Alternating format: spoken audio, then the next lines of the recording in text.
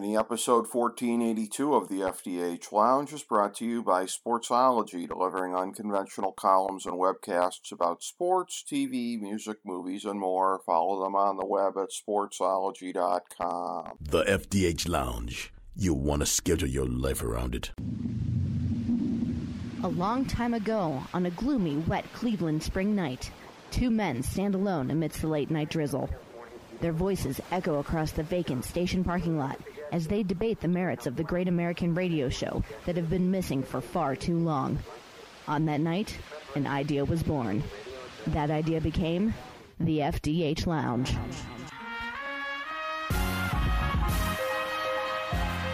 Welcome to the FDH Lounge. Hello, everyone. Welcome to FDH Lounge Mini episode 1482. This is FDH Managing Partner Rick Morris here with one of our favorite FDH Lounge dignitaries, my good pal Jake Digman, and we are coming at you today. We teased doing this segment a while back, the last time we were doing some WWE analysis.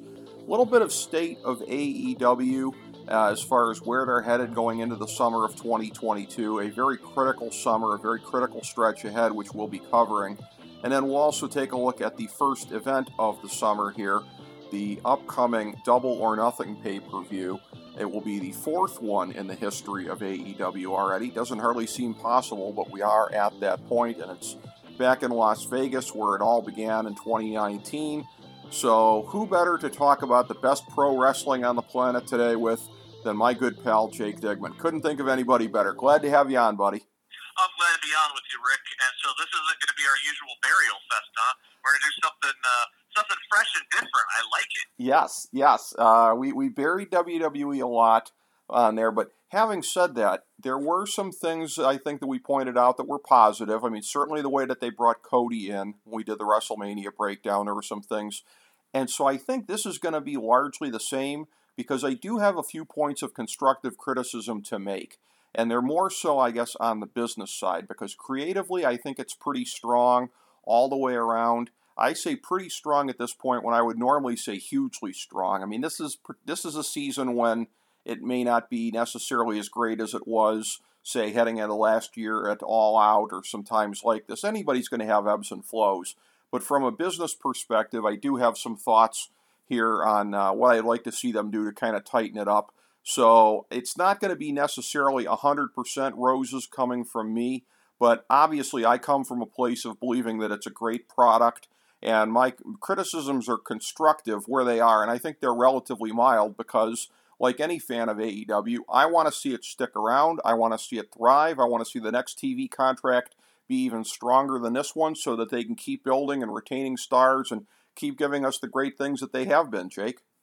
I agree with you, Rick, and let's dive into this and let's take a look at the state of AEW, All Elite Wrestling, as it is right now. And the other thing that's interesting, if somebody would have told you 5 years ago that there was going to be professional wrestling back on the old Turner networks, you never would have believed it, right? It's incredible. It really kind of is incredible, and that it ended up there of all places, but in the same token, though, by the same token, it's one of these things where if it was going to pop up anywhere, with the way that the TV conglomerates are today, right? I mean, it's all a bunch of corporate families out there. You've got the Turner Networks families, you've got the ones under the Paramount banner, you've got the ones under the NBC Universal banner, and so it becomes process of elimination when you see where WWE has their connections with the different networks, and they don't have an official connection with ESPN, but I think ESPN and Disney, they're not necessarily keen to go into competition with WWE. They probably learned their lesson with AWA and World Class back in the day. So, I mean, by process of elimination, Jake, when you start thinking about it, as weird as it sounds to think that we've come full circle from the beginning of the 21st century to where we are 20 plus years later, there aren't that many places for wrestling to end up these days. The more things change, the more they stay the same as far as the number of places being relatively constant that could pay for programming like that. Yeah, you're right. You're right about that. I mean, if we look over the course of really the past 30 years, the only real network homes that we had minus a brief flirting with TNA when they were on Fox Sports Net, but that was a case where TNA was actually paying. It was essentially paid programming on Fox Sports. Other than that, I mean, we've had pretty much the same major players, that being the TNT TBS, of course, USA, which is now under the NBC Universal, and then for that brief period in the mid to late 2000s, we had what was then known as Spike TV. I don't even know what it's. I think it's Paramount Network now. Paramount, I do believe. Uh-huh. Yeah, but it's one of those situations where whatever is old is new again. Oh, and of course there is Ring of Honor on all of the networks that Sinclair owned. But that might be able to tie into this conversation about AEW as well, because who knows moving forward what the future of that Tony Khan now owned brand is going to be as far as television clearances and whatnot. And you never know. Maybe one day we could see some ROH specials going on TBS or TNT. You just never know. You never know. And you know what? I'd like to start there. That's a good place. Let's start with the ROH stuff, because I think everything will be a logical flow once we get back into the quote-unquote pure AEW stuff. That they're at a point in time now where Tony Khan has kind of hinted that he's had some discussions with Warner Media about finding a home for the programming here. And again, I say this not just as somebody who is currently subscribed to HBO Max, but I mean, I think that would be, so again, it's in my best interest. I think that would be a great place, not only for the ROH library and the AEW library, but for a weekly ROH show. I think it would make a lot of sense if they could do that, but Tony Khan's got to find a place for a weekly show. Some people have suggested, at least in the near term, do it on YouTube. I don't think so, because, again, it's going to be kind of tough to monetize that, and rightly or wrongly, there's a certain kind of feel to it as far as not being as big time, and I think that's kind of unfair, the way that some people can be snobby, but perception can be reality. You want it to come across as a big league product. What I would do, quite frankly, I'd lop off AEW Dark or Dark Elevation. I think you've only got room for 4 shows a week, even if one of them is sort of purely dedicated to ROH, and I hope that Tony Khan accepts some booking help, because as I understand it, him and his dad's team in the they're back in the Premier League in England this year. I guess relegation, they're going up the ladder this time, so that's going to take up more of his time. I have a list of guys that I'd like to see, and gals, moved over to ROH out of AEW, but before we get to that, I want to get your thoughts on some of the things I've said already, and also any thoughts on Tony Khan maybe putting together, whether it's a booking committee, whatever the heck it's going to be, but people to really help him with all of the details of these kinds of things, because the guy basically has like 4 full-time jobs as it is right now. Yeah, there's only so many hours in a day, and only so much time that you can that one can allocate with those hours in the day. Being already with a full-time job running AEW, and then also running. You mentioned the Premier League is the football, as is known in everywhere else but the States. Yep. And then, also, he has his hand in the Jacksonville Jaguars organization with his father as well. So, and now you add on Ring of Honor with that. I 100% agree that he should take on some help and be willing. And there's nothing wrong with saying, hey, I need some backup, I need some help on this.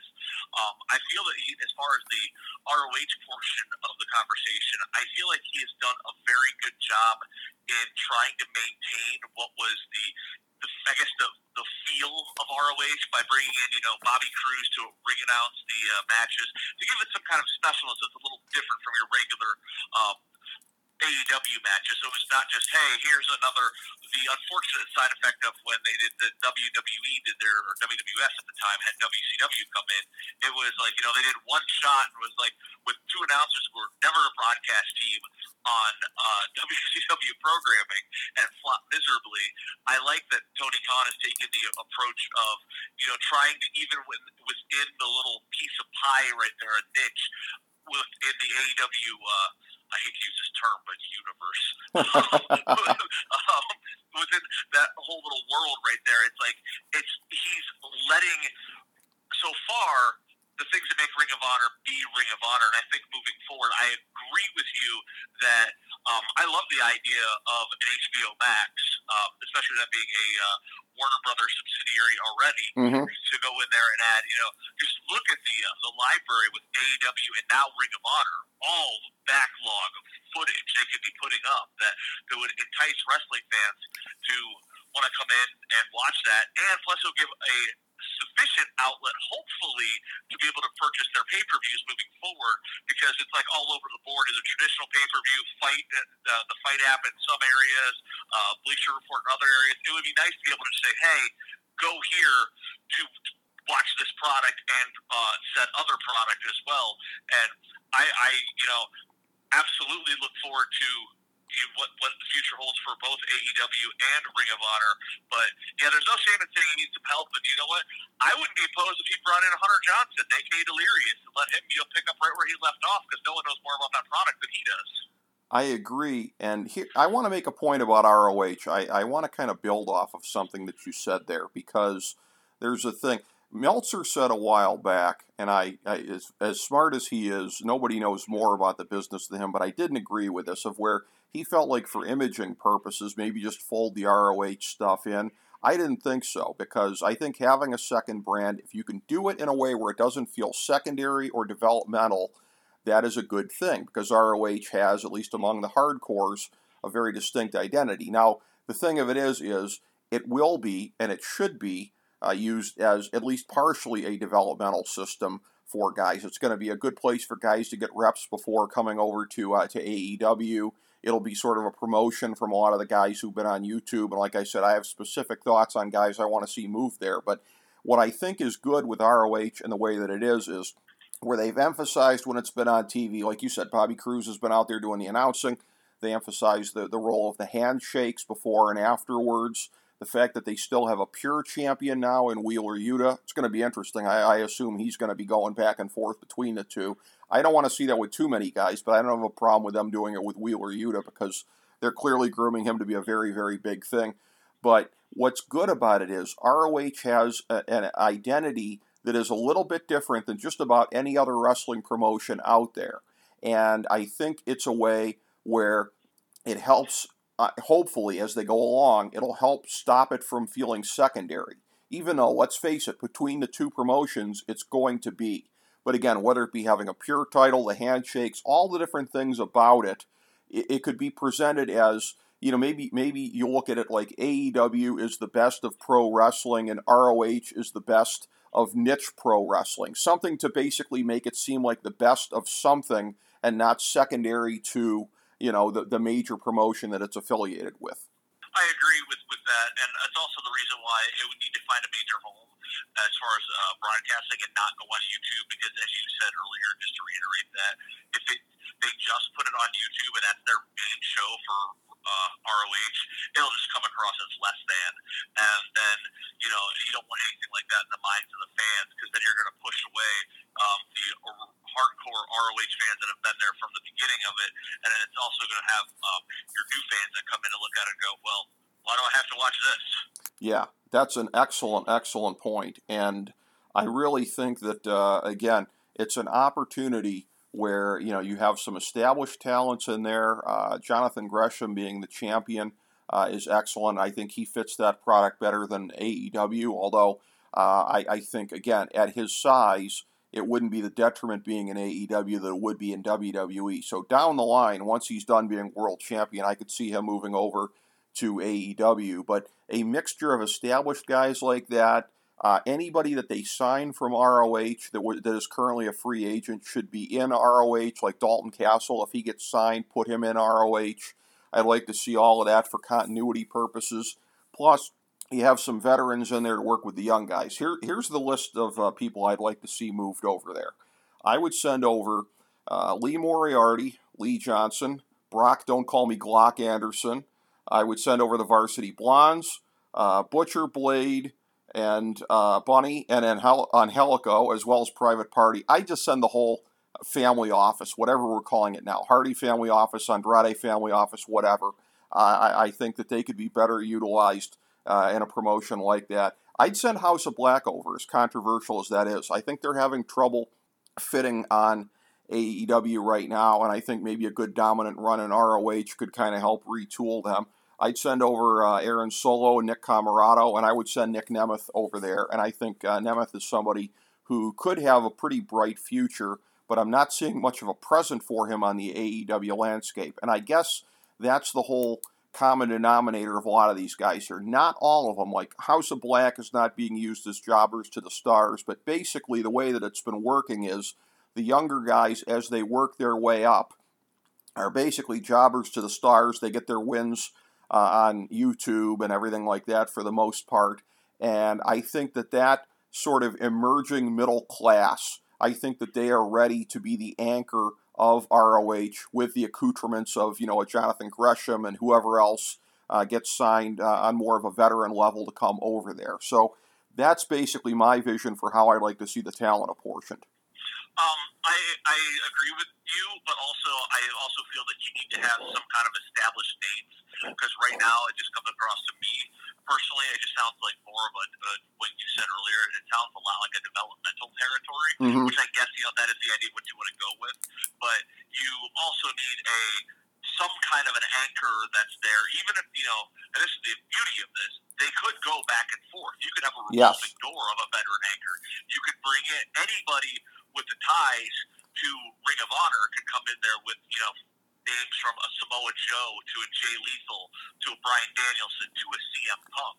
If you're trying to, establish this brand, and especially let's say, okay, you never know who's going to, the forbidden door. You never know who's going to, it wouldn't even be a forbidden door, it would just be the revolving door. And it would, especially for those hardcore, diehard ROH fans, to see a lot of those names that they've seen throughout the years. I mean, let's just say, throw it out there. You want to do a Ring of Honor pay-per-view, right? It's exclusively under that umbrella. You put Samoa Joe versus CM Punk on there one last time and advertise it as that, like their final battle. Wow, that's interesting. The final battle of Joe and Punk, and then you have, that is your at the top there, and even if you want to do a Danielson challenging Jonathan Gresham, and then use the rest of the card to give these underutilized guys opportunity to learn, because that is one of the unfortunate drawbacks, and we said we would acknowledge the criticism of AEW. A lot of these guys don't really get a lot of time to get reps in and work because they're not doing, they're sure they pick up indie dates here and there, but how many of them are actually doing that? How often do you see a Varsity Blondes, performing, going and competing on an indie show over the weekend? Dr. Britt Baker was just in Akron, Ohio, miles down the road from me the Saturday night. Doing a favor for some old friends down there at the AIW show in the Northeast Ohio area. But, for the most part, these guys work once a week.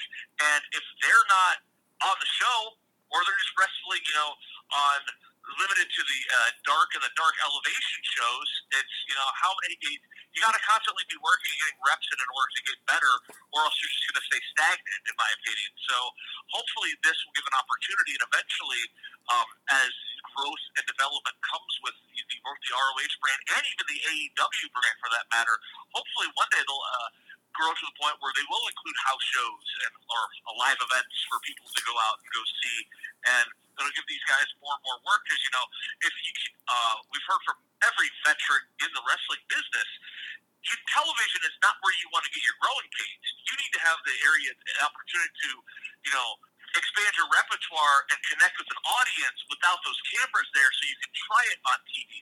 But unfortunately, just in the nature of the wrestling business in 2022, television is their only opportunity to learn and grow. So I would like to see that expand and give these guys some more opportunities, and creating something like how ROH used to be. I'm not saying go all the way back to like strictly DVD, but to have their events be a big time event, like have an ROH event on a Saturday night like they used to do back in the day when they'd come through town, and every single show they did, although granted it was just a glorified house show, but every one of them felt like a big deal because that was their only means of which doing shows. Yes, and we talked about this previously, that AEW, that their TV actually in many ways sort of mimics the whole indie super show model.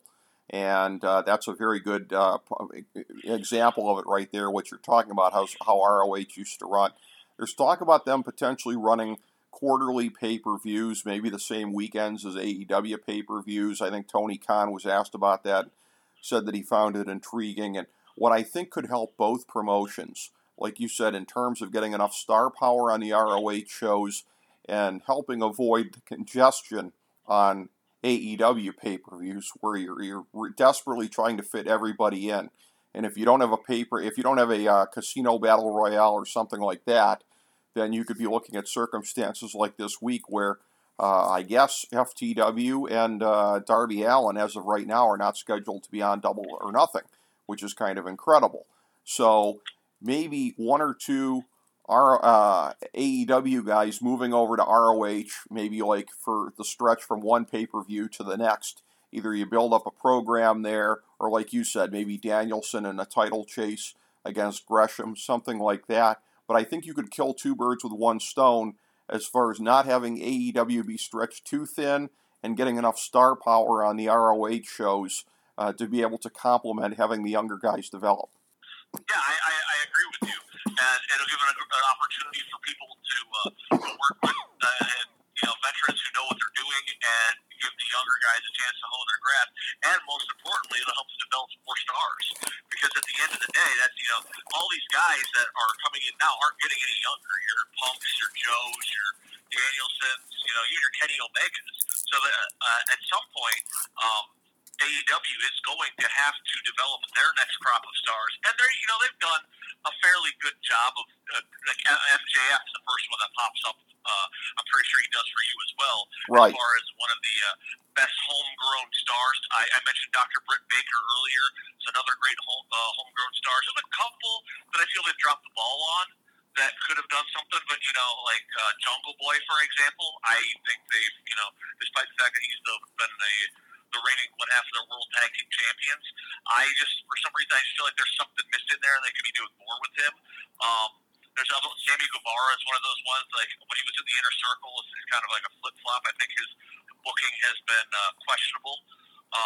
But they've also done, a great job with various other guys. You mentioned was it Private Party? Yes. That could probably, they came in with a lot of, like a house of fire, and then they tampered off, and they were victims of what I think is one of these situations where, and it's the same fault of the talent, where there's only so much time on a broadcast, right, so they're just trying to get everybody in as much as possible. So another great example is all of the Dark Order.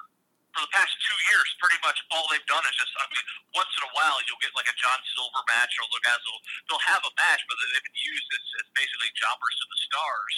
And then for the most part, it's just been, I cannot tell you, I think I've seen Colt Cabana wrestle one match in 2 years. Right. Just off the top of my head. And that's another guy that would be a great example for someone to send over to ROH. He's got ties with the company, and freshen him up a little bit, maybe do a heel run with them, how he's, whatever you want to do, but, again, the possibilities are endless. No, they really, really are. And, as we take kind of a wider look here at where AEW's at right now, I mentioned they've got a big run coming up this summer. Of course, as we talked about, we are on the doorstep of Double or Nothing. From there, a month later, Forbidden Door. We'll talk a little bit about that, the joint pay-per-view with New Japan Pro Wrestling, which should be awesome. I'm guessing this is going to be in July, probably the next Battle of the Belts special. And they've been moving towards kind of a championship week format with that. It's interesting that the last 2 times they've done Battle of the Belts, it sort of felt like a second hour of Rampage. But the whole week has been loaded up with title matches. So every time they do it, it seems to be like a week-long kind of a deal. I'm guessing that the one that they do in the fall is probably going to be the week of Arthur Ashe, because that would make sense, right? Do a 4th hour from Arthur Ashe. That would be pretty incredible. But in between that period of time, you're going to have All Out in early September. So it's a very big run that they are starting right now. The big run last summer, the last time we did a real big breakdown of AEW, they had the first Rampage coming up. From there, the first Dance, the debut of CM Punk at the United Center, which was the biggest open secret out there. Double or Nothing also in Chicago, Grand Slam at Arthur Ashe, Dynamite, and Rampage. And of course, at Double or Nothing, the debuts of Bryan Danielson, Adam Cole, and Ruby Soho, all of which were being strongly rumored at that time to happen at about that time. And we said that it was going to be incumbent on AEW to crush it and, if possible, to surpass the sky-high expectations. I feel like on many levels they did. I feel like we all kind of came out of it afterwards, most of us who were watching this going, wow, expectations were sky-high, and if anything, they might have surpassed it. And one of the things is that, again, there's a lot of, you can't throw a dead rat on Twitter without hitting a bad faith critic of AEW, unfortunately. And what a lot of them are pointing to is the fact that there hasn't been an appreciable change in business over the last year. The very excellent WrestleNomics site goes through and catalogs this, as does Dave Meltzer, of course. And in terms of ratings, in terms of the specific subsector of the ratings as far as the 18 to 49 demographic, going through this, I mean, they are doing somewhat better than they were a year ago. And even when they're down, it's only because of extreme competition like basketball and hockey playoffs, etc. But they're not where they were. We would have thought going into that last year maybe that kind of a critical success, rating success at the time, would have led to more of a sharp uptick up. I think I might have expected that at the time. And it hasn't materialized yet, and not to say that it won't, but like I said, any of the constructive criticism that I have that I'm going to give in this segment stems from, I want to see them be able to take that step, Jake Digman. I'm not 100% sure as to why it hasn't happened and why there hasn't been more growth in the period of time since then. They've been doing okay. At least they haven't gone backwards. But I think we'd all like to see more growth from them because it's going to be very instrumental in getting the next TV deal, especially in the wake of the merger with Warner Media and Discovery. A lot of us still have post-traumatic stress syndrome from the last time the Turner Networks went through something like this, and they had wrestling when AOL Time Warner decided they didn't want wrestling back in 2001. I don't think we're at risk of that happening again, but they got to keep putting their best foot forward business-wise. We all want to see it, those of us who love the promotion. Couple things. Number one, to this day, I still have a disdain for Jamie Kellner. Screw him. Screw him. Took out my entire, and screw Felicity, too, while we're at it. Yes. That's where they came from. I want to touch on the comment you made about the ratings. And I just want to point out, I think that it's more important that they haven't lost an audience as opposed to rather grow the audience. And I do believe the audience has grown. However, the metrics by which we measure how an audience grows, this isn't the 90s. This isn't like even the 2000s, where everyone was so obsessed with the television ratings. There are so many different means by which, especially the younger generations, with that coveted 18 to 45 demographic, of which they get their programming. Whether it be through DVR, again, I'm not going to just stand here and pretend like I'm an expert on all these how the television industry works. But what's it called, Rick? It's something like there's a name for it where it's like because the streams, if somebody DVR something, it doesn't register within their as come up in ratings. Right.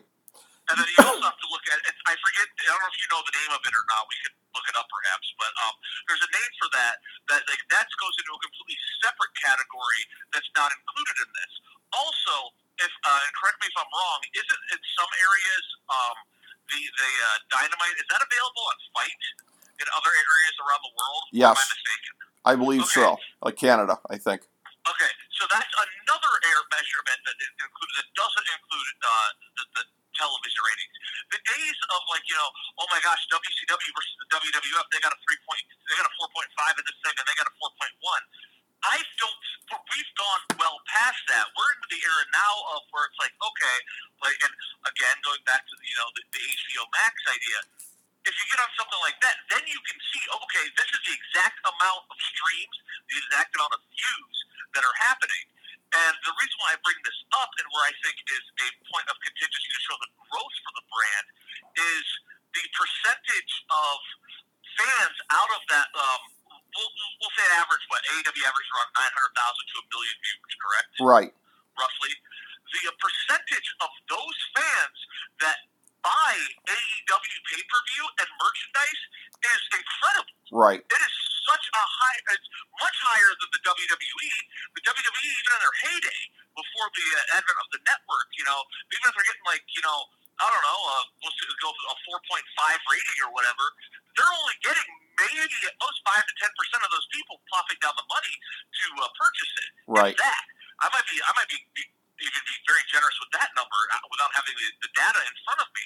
But as far as AEW goes, I think who was it? Was it Cornette who I heard once said that it was like the greatest crowdfunding project that's continuously going on in professional wrestling, because I think the fans that are the fans of it, and quite frankly, I have been a fan from day one. My buddy once said to me, he goes, "You just want something other than the WWE?" And I go, "Yeah, I've wanted something other than the WWE since WCW closed, because I don't want just one option. If I'm going out to eat and I want to get a burger, I don't want McDonald's to be my only choice. Sure, there's a lot of it and everybody knows who it is, but it doesn't mean it's good. Occasionally they'll come out with something good, but you don't want to wait for those few and fleeting moments. Now with people that there's a hardcore fan base behind what AEW is doing, and they're willing to spend their money on that, I just think that, it's like television ratings, and it's not just pro wrestling, it's all across the board.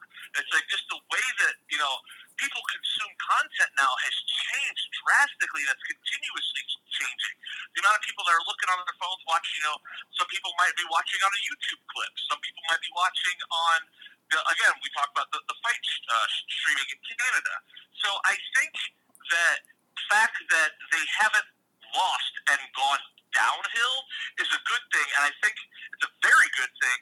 And I think I just think it's kind of, and I'm not accusing you of this, I just think it's an old way of thinking of that, like everything is live and die by the television ratings, and I get, because I can kind of hear the wheels in your head turning, going, well, but Jake, that's how advertisers come on board and all that stuff, and I completely agree with that. And the higher your ratings are, the more you attract advertisers and the more money you make into your brand.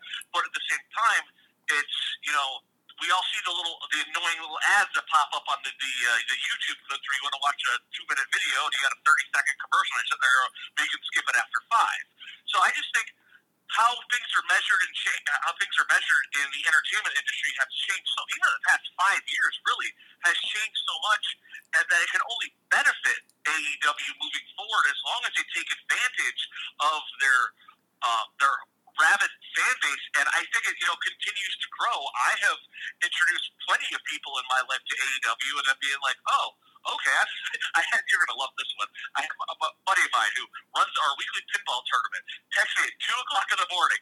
The only thing the text said was, "Why the heck did you never tell me about Orange Cassidy?"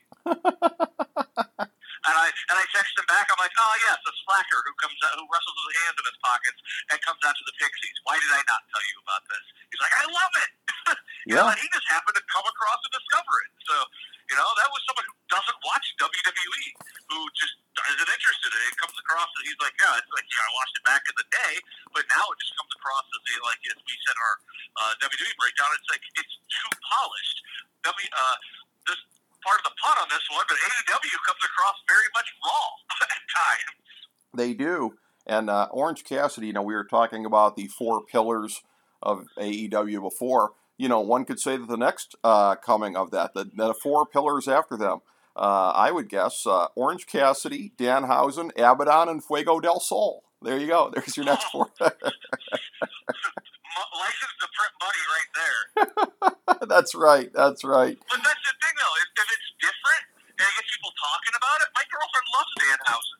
Yeah. He's going out of the way. There's very few people on WWE that she's like, "Oh, Roman Reigns, that's it. That's the only one she goes out of the way to see." AEW, she's got Danhausen, anything involving MJF and Wardlow. She's like, "Okay, come on, we're gonna watch this." It's like, "Whoa, okay, that's kind of cool." Well, so obviously they're doing something that's working. Yes, and I appreciate that she has always been a Keith Lee fan. I respected her the minute that I knew that we had that in common, of being a big Keith Lee fan. So she has very good taste in pro wrestling, no question about it. It's one of these things where, we talk about WWE versus them. We've talked about this before. I mean, AEW maybe risks watering it down with this Jericho storyline, but it has become essentially pro wrestling versus sports entertainment. And Jericho is trying to get the heat for being the enemy within doing sports entertainment in AEW. But again, you started to hear this around the time of All or Nothing, not All or Nothing. I'm getting the names mixed up. All Out. I just combined Double or Nothing and All Out. At All Out, they seem to be starting the whole thing of like, oh, if you love great pro wrestling, this is the place for you. We got the best pro wrestling in the world. And they really do need to continue to lean into that. Now, as I said before, there's nothing but bad faith takes out there on Twitter, it seems like, as far as people being critical of it. And sadly enough, as somebody like Eric Bischoff, he has joined the chorus recently here. He hasn't liked the way that Tony Khan critiqued the dying days of WCW. And so he keeps talking about, oh, they'll never be mainstream the way they are. They'll never be mainstream. I mean, and again, mainstream is easier said than done of how you get the opportunity to do this. And again, I don't really feel like it is an exclusionary kind of a thing, but there are some things that maybe they need to do better as far as explaining. I felt like for as much criticism as there was of CM Punk doing the old school ROH entrance back at Revolution, oh, people won't understand this. Excalibur was 10 out of 10 explaining it. I mean, I never really saw much of CM Punk in ROH, and I've watched that entrance a million times. It's emotional as hell seeing him go back to his roots.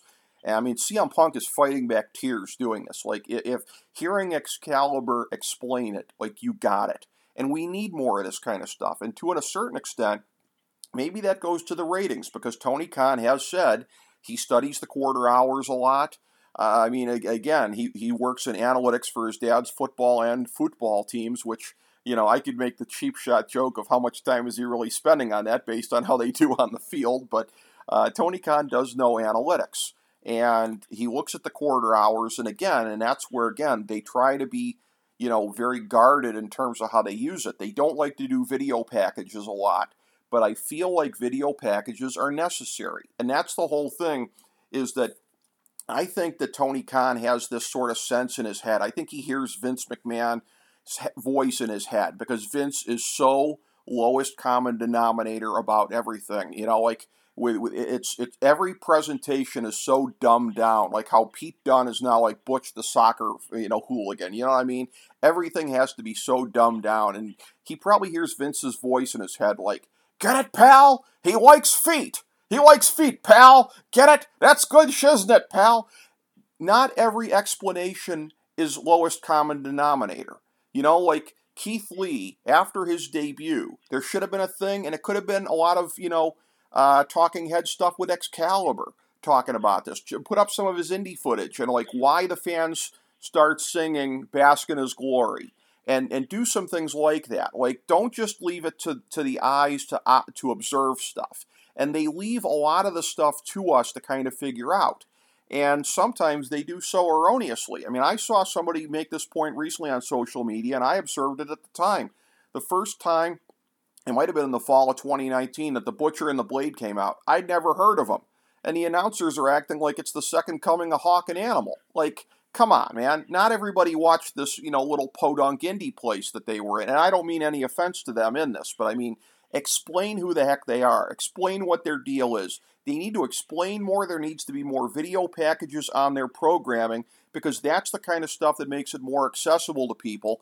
And that would take away a lot of the bad faith arguments out there as far as it's an exclusionary product. It's only meant for people who know and have watched all the indies and everything like that. You could suck a lot of oxygen out of that kind of crap, Jake, if they did a little bit more in the way of explaining.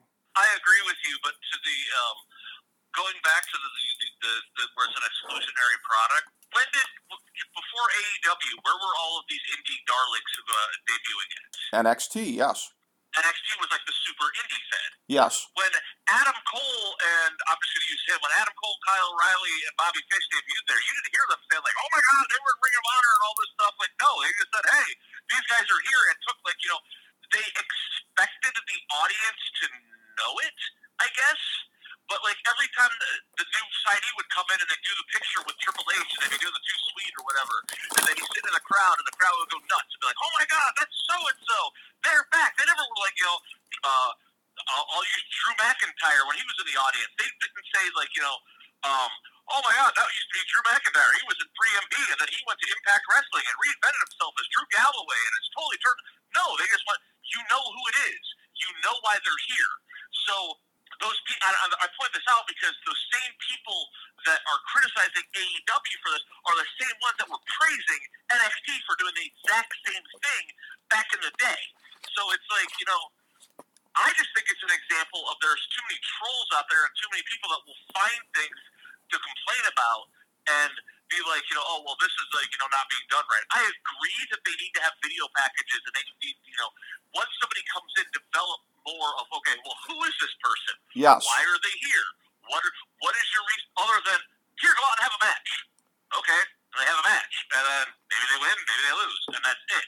It's like, I agree, there needs to be a lot more character development with various people there, but for people to be, but for the same trolls to be, knocking AEW for doing a very similar technique that NXT was doing that everybody loved, I just think that's, people trying to stir up stuff so that they can get ratings or to get clicks for whatever it is on their podcast or sound bites that are taken. You mentioned Bischoff. It's like everything for that.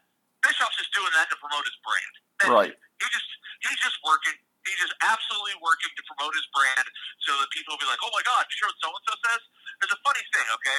On my social media feed, I'll see a thing, and it always annoys me because I don't know which one it is, one of the various 10,000 wrestling sites that, cover stuff. It'll say something like, WWE legend says this, and about something in AEW. And 9 times out of 10, it's freaking Vince Russo, who's always like commenting on anything to keep his name relevant out there. And I'm like, nope, I'm not going to click on it because I know it's just Russo saying something, so people will talk about it. And it's like, no disrespect, whatever, everyone's got to make a living, but at the same time, it's like, man, you haven't been relevant in a very long time, and you're arguing back to a different time and a different era, and we're not in that time and era anymore, and your way of thinking just doesn't work. Yeah, I would agree with that. The only thing I would say about what you said about NXT is I feel like, however inadvertently, you were making my point for me, because within the WWE universe, NXT was the niche product. And indeed, that's why Vince never fully clutched it to his bosom, because it was a niche product, and that's what we loved about it. And it's a thing where AEW is trying to transcend that on a business level. So the whole, you know who they are, you know what they're doing, that kind of thing, I think it doesn't work as well. And again, I'm not giving credence to what the trolls are saying, and I'm not saying that they'll stop with all of the bad faith takes if they start explaining more and doing more character development and doing more background. But I think it's one of these things where it behooves them to really do it. And I'll tell you what, Jake, we're going to find out if they're capable of absorbing that lesson in the next month, because there needs to be wall-to-wall video packages, explanations, whatever, on the New Japan guys leading up to the Forbidden Door pay-per-view. Guys like me and you, we were all in, pardon the pun, the minute they announced it. Guys like us were salivating about this. But any of the quote-unquote casuals out there, if anybody just flips on and sees it there, they need to understand why the New Japan guys are a big deal. You need some talk about Okada and Naito and all these guys out there of like why they are so special and why you got to tune into this pay-per-view to see them. The next 30 days or so are going to be very, very vital in seeing if they're capable of absorbing this lesson, because they got to explain like never before to try to reach a little bit of a wider audience as to why this is such a special pay-per-view. I agree with you. I agree with that, and also just to piggyback on it, they also have to convince people to be like, why they need to drop another $40 1 month after they just dropped $50 for the previous pay-per-view, being Double or Nothing coming up this weekend, and then pretty much a month later is the Forbidden Door pay-per-view, where it has to be like saying, hey, this is something that is special. This is something that, here are these guys. Go into the backstory of New Japan Pro Wrestling, how it has, been around for and have worked with, every promotion pretty much that has ever existed, as like, as far as their relationship going, how they've had how do I want to word this? How they've had a constant presence within the United States of America, the United States wrestling scene, and how they have worked with, the whatever the leading promotion was in America at the time. And right now, at this time, it is a AEW. They can bring up the fact that, tie in, have sit-down interviews with the Young Bucks and Kenny Omega as they talk about their time in New Japan and how it made them become, the performers they are today. Various, Bryan Danielson is another great one right there. And we'll also at the same time use those guys to put over, like, I'm gonna tip my card on this one, before we get to the, I'm going to play my card. I'm sorry. I did what you did. I mixed two sayings together. I'm going to play my card. I personally feel the time as far as putting, awareness on the brand and helping that growth we're talking about. Put the World Championship on CM Punk. Right. He is much more known. He is much more of an established name. Casual fans from WWE back in the day, they know who he is. People who watched him, for better or worse, get his ass kicked in the UFC, know who he is. They know of him. He is a much bigger name, and to have the reason why I play that card now is because theoretically, then you could do the main event of CM Punk versus Okada, and having CM Punk talk about how great Okada is and how this is the dream match and the toughest challenge he's ever faced, to the point where using his mic skills and his verbiage to put over, this is like one of the biggest challenges I've ever personally had to face. I think you have to use the talent that's here as a mediator to put over these guys that, quite frankly, don't just come in and be like, oh my God, this is so-and-so, he's awesome. Okay, but why? Right. Let the people who are facing them tell the audience why this person that they're facing is going to be awesome. Why this is such a thing. Like, I heard one of the potential matches is Andrade against Naito, which I'm like, why? But both of them were they not founding members? Was it Los? Sorry, Interglobalists or whatever. Yes. Yeah, I'm okay. bungling Your it. match is as good as mine. But if you tell the story of that, it's like, oh, okay, this match makes sense, and it gives you a reason to care about it. Right. Like, there's a huge backstory to that. I don't get the, going back to the criticism. None of the people are like, oh, nobody cares about these guys did on, this indie fed or on the Independence in 2010 or whatever. It's like, well, in that case, you know what, dude? Nobody cares. Why should anybody who watched WWF in 1991 give a crap what Ric Flair did in Jim Crockett Promotions? Right. You can make the same argument. Right. Well, except that the one thing would be that wrestling was bigger. I mean, coming out of the 80s, it was a boom period, at least in the WWF, and to a certain extent, the NWA before it headed south. So there was more people who knew who the wrestlers were, as opposed to today when, wrestling isn't as mainstream. That's maybe the differentiation I would make there, although I basically agree with your point, and I would say... real quick on that though, Rick, there was also far less forms of entertainment back then too. Yes. There's so much more options now, so much more. Yes. Back then it was very, very limited to what was available. We're in the infancy of cable television, The fact that they got 15.2 rating, whatever it was on NBC, highest rated professional wrestling show of all time is still Hogan versus Andre, because there was nothing else to do. Right. I would agree with that. The other thing is, too, the most obvious part of this with the tie-in with Forbidden Door is that with New Japan, I mean, there's no all-elite wrestling, at least the form that it's in, without New Japan and the Bullet Club. I mean, this came out of the Bullet Club. What is the elite the elite of? The elite of the Bullet Club.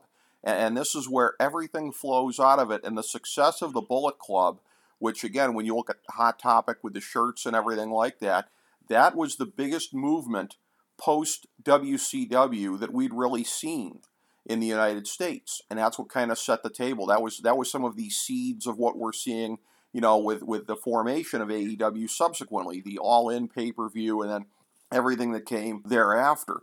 But Tony Khan needs to be, he needs to be ready to acknowledge all of the history that's there.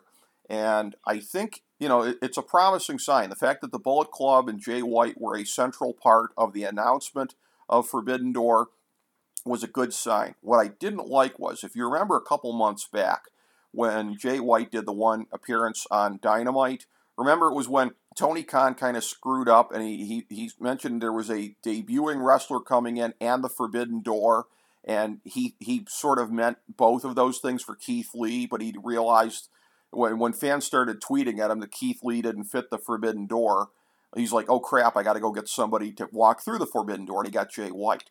I don't remember a single freaking reference to Bullet Club in Jay White's segment. It was like, oh, this guy's so great. He's one of the great guys from New Japan. Oh, and I don't think they ever said Bullet Club once or said any of the specific things about what makes him so great and what makes him one of the biggest stars out there. And I can't help but wonder, you go back to about this time last year when Kenny Omega was doing the belt collector thing, and he had that match coming up in Impact, the unification match with Rich Swann for both the TNA and Impact World titles, which was weird that they had both of them there at that time. And like the week of the pay-per-view, there was the briefest cursory mention on AEW television, like just very, very brief. And somebody asked Tony Khan about it later, and he was like, hey, look, man, no offense, but it's not my job to sell Impact's pay-per-views for him. And I'm looking at this like that is being penny wise, pound foolish, because you have to tell the story. Because if Kenny Omega is going to be walking out on your TV with these 2 extra belts, if you haven't done anybody to prepare anybody for that, for him coming out with the 2 extra belts, it's just like, oh, Kenny Omega's got 2 more belts than he did last week. I felt like at the time Tony Khan was missing the point of that, because yes, Impact was benefiting a lot from the arrangement. Their ratings were way up, their buy rates were way up, everything like this. But you have to fully commit to whatever you're doing without always saying what's in it for me. And I do think Tony Khan is growing past that at this point. I'm seeing good signs of it in the relationship with New Japan. But it's a thing where he can't be afraid to have his announcers go out there and talk about Bullet Club 60 times an hour without having a thought in his head that says, hey, wait a minute, I'm not making a cut off of their t-shirts. You know what I mean? It's got to be one of these things where it's not a matter of being selfless. It's a matter of like you tell the entire story so that you can benefit from it as the story unfolds, so people are more invested in the full story. And that's, like I said, I think Tony Khan is showing signs of having grown past where he was a year ago on that with Impact. I truly hope that's the case anyways. No, I agree with you, because you have to go into that story, like you said. I mean, without the Bullet Club, there is no elite wrestling. Right. And that's the story that needs to be told. That, that from these guys from the ashes. And what's interesting about that, too, Bullet Club is now in almost every federation. Yeah. You look at it, every promotion. Yeah. Like, when on Monday Night Raw, when AJ Styles and Finn Balor did up the Too Sweet, it wasn't because they were in the NWO. It was a reference to them still being in Bullet Club. Right. It's like, they're like, hey, we're still in Bullet Club, They're making it, they can't say it, but they're in Bullet Club. That's what that is. Then to go back to what you said about Jay White, I'm pretty sure Adam Cole mentioned something about when he debuted about Bullet. Maybe. I think he said briefly, not really going into it, but it was like, okay, and now you've got Impact's running strong with the Bullet Club on their show. Yep. Yeah, I mean, I would absolutely love to see some kind of, you want to put these guys together, do the confrontation of Bullet Club versus the Elite. Absolutely. Tell that story of being like, you have the member of Bullet Club, you can have Jay White leading the Bullet Club and being like, you guys left us. You guys abandoned all of us for yourselves. That's true. There's a whole story that's right there. It's like, if it wasn't for us, like, you guys built this, and then you guys ran off for for greener pastures. Meanwhile, we're the ones keeping everything alive and going that is the foundation for every single thing that you have here. So, and I guess, going back to James White, it's being like, if it wasn't for us, none of this exists. Yes, and quite frankly, I could see that being the case. I think Jay White is going to be somebody that's going to be instrumental down the road, because they've already been teasing it when Omega comes back, that it looks like it might be Jay White with Adam Cole and Red Dragon against the Bucks and Kenny, and then maybe that's the reunion with Hangman Page. But the other thing is, and we talked about this when we talked about AEW late last summer, was I said at the time, they need to do trios titles. And Tony Khan has basically confirmed there will be trios titles. He basically said, we're just waiting on Omega, which tells me that that's going to be centered around the breakup of the Super Elite. But it's a thing here where, I mean, there are so many great factions, and, we'll talk about this a little bit more once we get into the pay-per-view, but between the two sub-factions of the Elite, It looks like the Pinnacle is gone, although they have yet to do the final blow-off between FTR and MJF. Maybe that's coming at some point.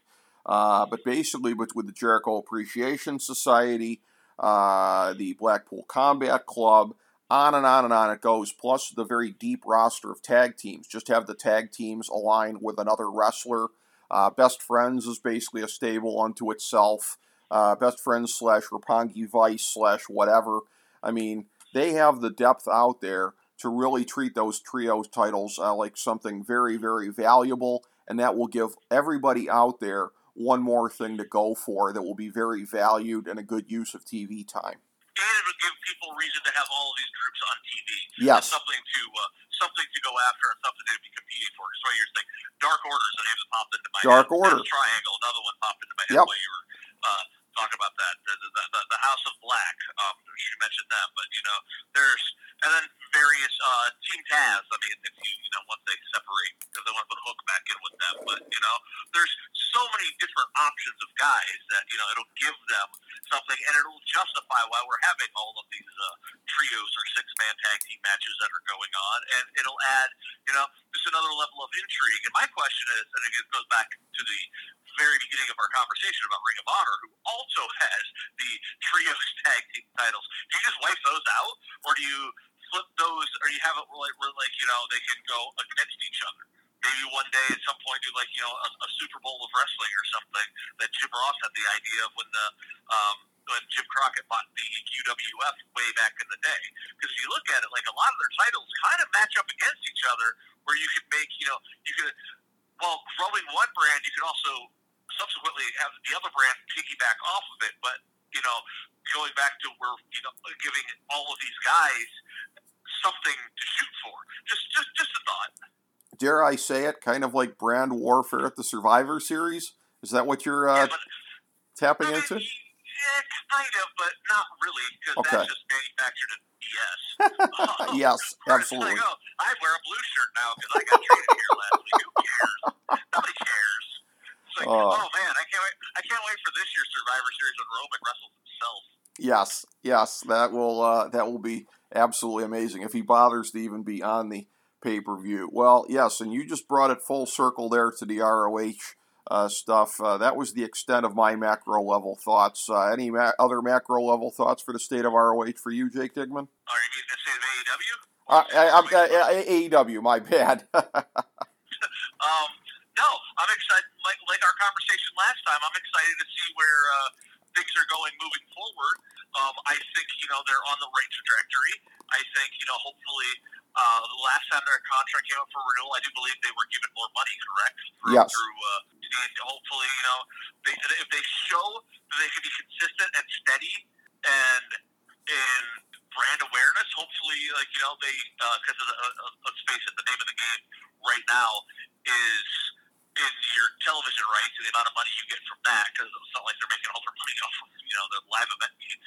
And hopefully, in a year from now, when we revisit this, if we haven't done so sooner, hopefully by then, someone has come up with some kind of a streaming deal with HBO Max, and then you and I will be sitting there talking about, finding that classic ROH match that we can watch from 2006 on HBO Max, which is being like, what? That's a sentence that would have been said 3 years ago. And I almost forgot. Speaking of ROH, this is an inside baseball just for you, my friend. When the CM Punk came out for his entrance against MJF, and he did his old school ROH entrance. In the back, I was cheering. I was part of the fun. I was marking out. However, in my head, the person who I saw the most was the ghost of Kyle Ross marking out, and he's not even dead. I just, for some reason, just pictured Kyle Ross somewhere, just like crying, going like 2007 Kyle Ross, be like, "This is the greatest day of my life." That actually has the ring of truth to it. I can understand why you had that mental image. That just makes it even better, But yeah, no. It was the first person I thought of when I saw it. I was like, I know one person's going to appreciate this. Yes. Few have ever cherished the ROH promotion like Kyle Ross. A truly devoted fan of theirs, to be sure.